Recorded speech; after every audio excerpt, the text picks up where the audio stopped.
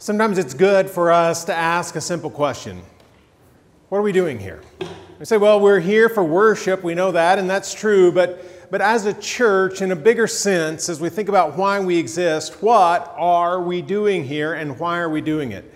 It's always good for us as a church to think about the reason for our existence, the purpose, the mission that we're all about. And so for a couple weeks, I want us to do just that. I want us to think about our mission, what this place, this group of people is all about. We have a pretty sizable ministry in a town for our size, right? I mean, we have ministry teams that are doing all kinds of work. Last Sunday, many of you walked through the fellowship hall and saw some of what those teams are doing. Our kids ministry is active today. Our student ministry will be active later. We had people making coffee at like 6 o'clock or 7 o'clock this morning. People are active all the time doing ministry at Taylorville Christian Church. And then you add to that 200 kids who walk in our building every day as a part of Vision Way Christian School, and they're learning about all sorts of things, whether it's science or history or social studies or math, but they're also learning what it means to be a follower of Jesus. And with that, it's a pretty large impact on our community, and it's good for us to think through, why are we here?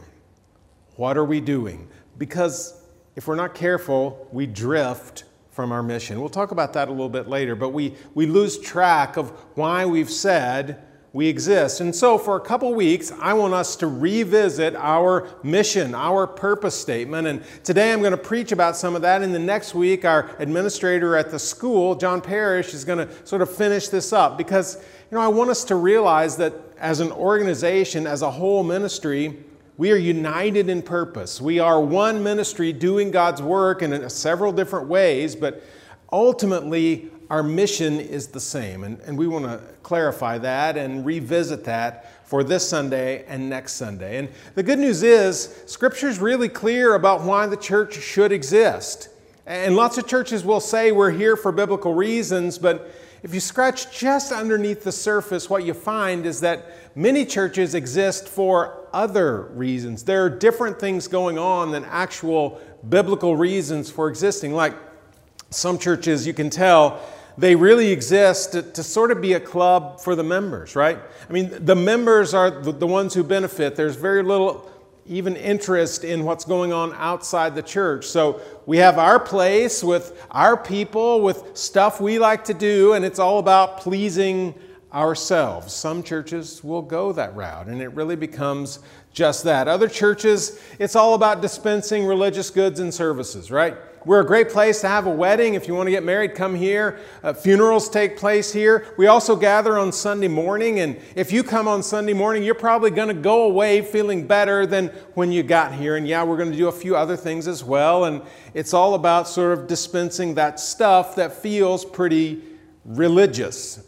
And the question is that a reason for a church to exist? Other churches, you can tell it's all about being a learning institution, right? They are about the teaching, and so they're going to teach Bible truths. Now, is that important? Absolutely. We need to be communicating what the Bible says about how we live our lives and what it means to be the church, and we don't do any of that if we don't teach Bible. But is that the only reason the church exists? Or it might be about being a community service organization. We could be that too, right? Do good things in the community, help people in need. Should we be doing that? Absolutely. Again, there's good there. But is that the reason that the church exists? Well, we could go on and on with that. We might say we could be an entertainment venue. Jerry talked about this and as leading worship a couple weeks ago and said, there are churches that, man, it's so good. People are showing up for the worship, for the songs. But is it just the quality of worship, the quality of musicianship that this is really all about? And ultimately, there's more. Each one of those has some level of truth, but if we go too far down one single path, we miss what it means to be the church. Now, fortunately, there are many places that we could turn in the New Testament to find biblical writers talking about what it means to be the church and why we're gathered here in this place today. And I want us to look at one that we've looked at specifically over the years, because 8 years ago we established our mission is, you see it on the screen now, to love God and love others. And the place that we went to establish that and to hear the words of Jesus is a passage that's probably familiar to many of you that we find in Mark chapter 12. And in Mark 12, what we see is that Jesus has been answering some questions.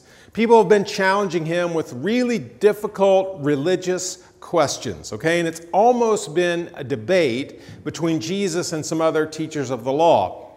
But one teacher has been overhearing that, and he's got a question for Jesus because he's seen the quality of Jesus' answers.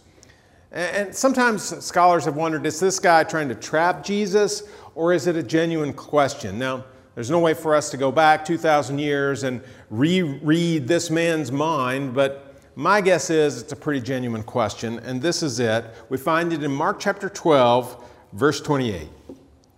One of the teachers of the law came and heard them debating, Jesus and these other biblical scholars. Noticing that Jesus had given them a good answer, he asked him. So this is the question. Of all the commandments, which is the most important? Now, what commandments is he talking about? This man is thinking back to what we call the Old Testament, what would have been his Bible, because the New Testament's not written yet. He's thinking back to the law, which is the first 5 books of the Bible, filled with God's instruction. There's certainly stories there, but over and over we see God saying to his people, this is how you act like the chosen people of God, okay? You do this, you don't do this. 613 commands that we find there. And so this man, this teacher of the law, who's really familiar with all of that, comes to Jesus and says, of all those 613 that show up in our Bible, in the law, Jesus, which is the greatest? Now, this was a question that the Bible teachers of the day sort of debated back and forth. They talked about the weightier commands of the Bible that required a lot of people and were really important, and the lighter commands which didn't seem to be as important and were pretty easy to obey. But this man is saying, of all those, which is the one that, like, we got to hammer this one home? This is the one we always have to go back to. Jesus, which one is it? And Jesus answered the question, and he answers it pretty straightforwardly by quoting the Old Testament, a passage that we find in Deuteronomy 6. And in fact, this passage sort of had a label, a title, if you will, for the people of the ancient world. It was called the Shema, and that's the Hebrew word for hear, because the passage Jesus quotes from begins with that Hebrew word, Shema. So this is Jesus' answer in verse 29. The most important one, the most important command, answered Jesus, is this. Hear, O Israel, the Lord our God, the Lord is one. Now, the first thing you might notice when you read that is, that's not a command, is it? It's a statement. It's a statement of fact. The Lord our God, the Lord is one. The Hebrew wording there, if you go back to the original in Deuteronomy chapter 6, is, Hear, O Israel, Yahweh, God, Yahweh, one. The personal name for God given by God to his people. And it simply says, Yahweh is God, and there's only one.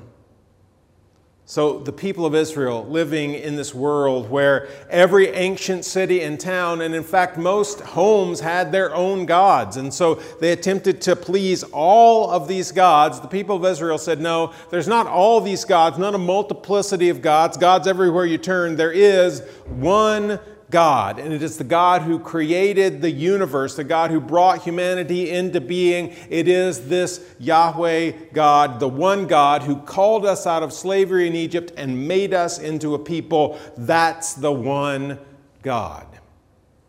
And Jesus repeats that. So this is not a command. This is, here's the facts. Here's the most important fact. Hear, O Israel, the Lord our God, He is one. And then Jesus starts with the commands. Verse 30. Love the Lord your God with all your heart and with all your soul and with all your mind and with all your strength. Now what Jesus is saying is, just like Deuteronomy, God is one. The one true God is God. And that has implications for the way that we live. If this one God created all that is, gave us life, sustains our lives, offered Jesus as He will, to die on the cross for our sins, if that's the one God, then we owe Him something. And what do we owe Him? Everything. That's what Jesus says. Love the Lord your God with all you've got. Whatever it is, whether it's your strength of will, whether it's your strength of body, whether it's your soul, your very being. The point is, whether it's your time or your talent or your money, whatever you've got, love the Lord your God with all of that. Jesus says that's the most important commandment there is. That's where you start. Everything else really flows from that. This is the all-encompassing everything command, and everything else comes from that. Now, Jesus is not done with this. He's got one more command He's going to give him. The man asked for what's the most important. Jesus gives two. First, love the Lord your God with everything you got, and then He adds one more to it. And John's going to talk about that next week because that's the second half of this. So there's more implications to this, but for us today, what does this teach us? What's the key here for us? Jesus is saying, whatever you do, love God first. And that feeds into our mission statement. It's where it comes from. Love God, love others. And if we boil this down to what Jesus says in that one verse, I think it's this: love God above all else. There are going to be other things that you love in this world. And you should. But before all of that and standing above that and the way everything is organized in our lives, that tells us how we love everything else. Love God above all else with everything you have. Now, that has implications for us as individuals, and it has implications for us as a church, what it means to be the church. Now, what it says for us as individuals is, listen, this is the God who made us, sustains us, saves us, offers us eternal life. So serving Him can't be like real life is over here, work, that's really important to us, family, that matters as much as anything, marriages, friends, hobbies, all that. Here's real life, and oh yeah, here's this church, this religious part. I'll bring that in. And, once or twice a month, I'll show up and do the church thing because it makes me a better person and the kids need it. That is not what Jesus is talking about. Our religion is not an appendage of our lives. Our faith in God, our love for God is the very heart of who we are. And that means reorganizing and reorienting everything around that. That's what Jesus is saying. Love God above all else. It goes back to what we've said over and over, that we were created in the image of God for a reason. We are called to reflect who God is to the people around us. And one of the ways that they know who God is by the way we show our love for God in everything we do. That communicates who this God is. And so we're called to love God above all else. But it speaks to us as a church too. Now, we could devote ourselves to any of those purposes that we talked about earlier. Some of them good, some of them maybe okay, but not great. But none of them are at the core of what it means to be the church. What does it mean to be the church?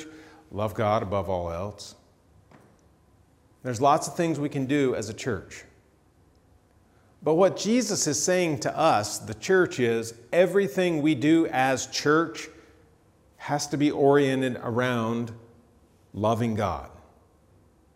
Now, it's easy for us to drift from that, as I said, because really urgent things come up.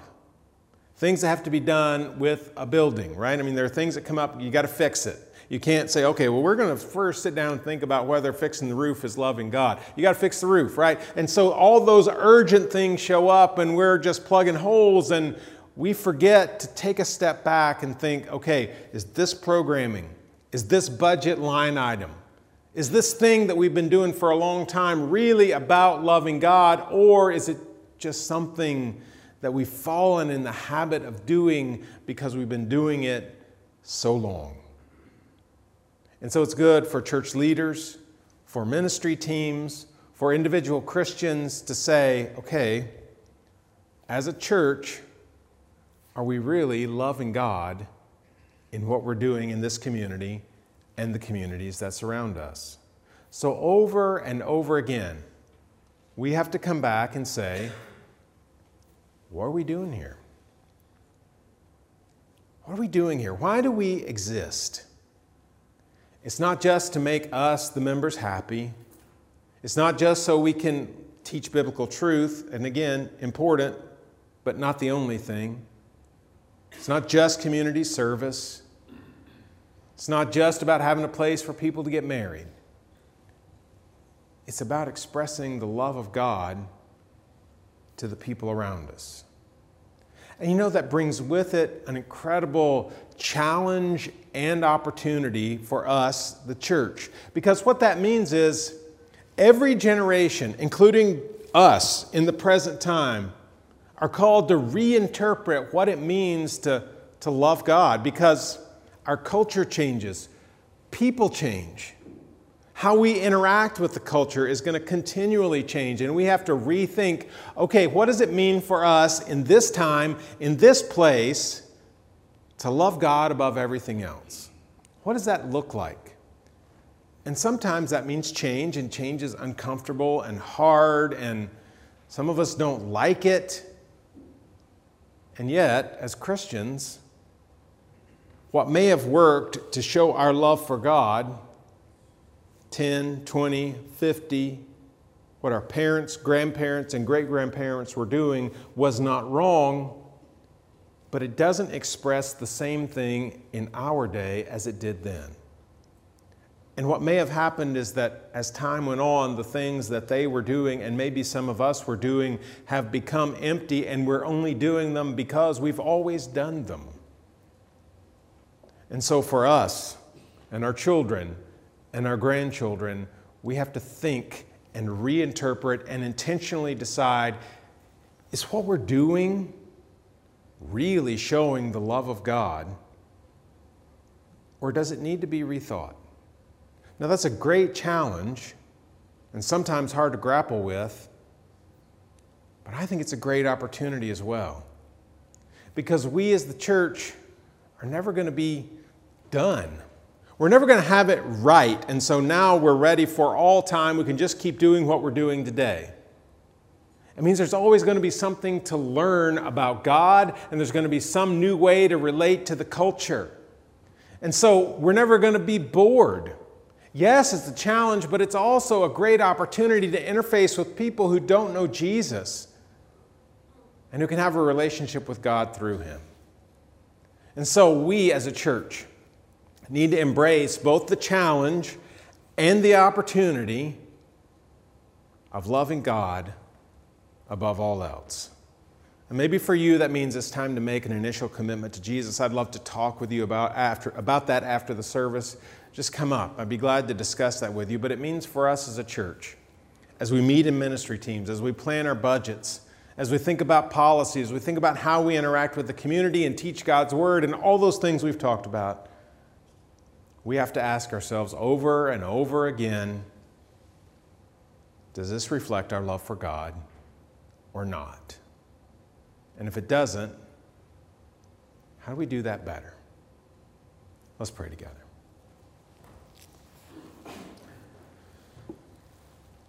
God, we love you, and we want to show that love for you in everything we do. And so we pray that you'll show us how, because sometimes we don't know how.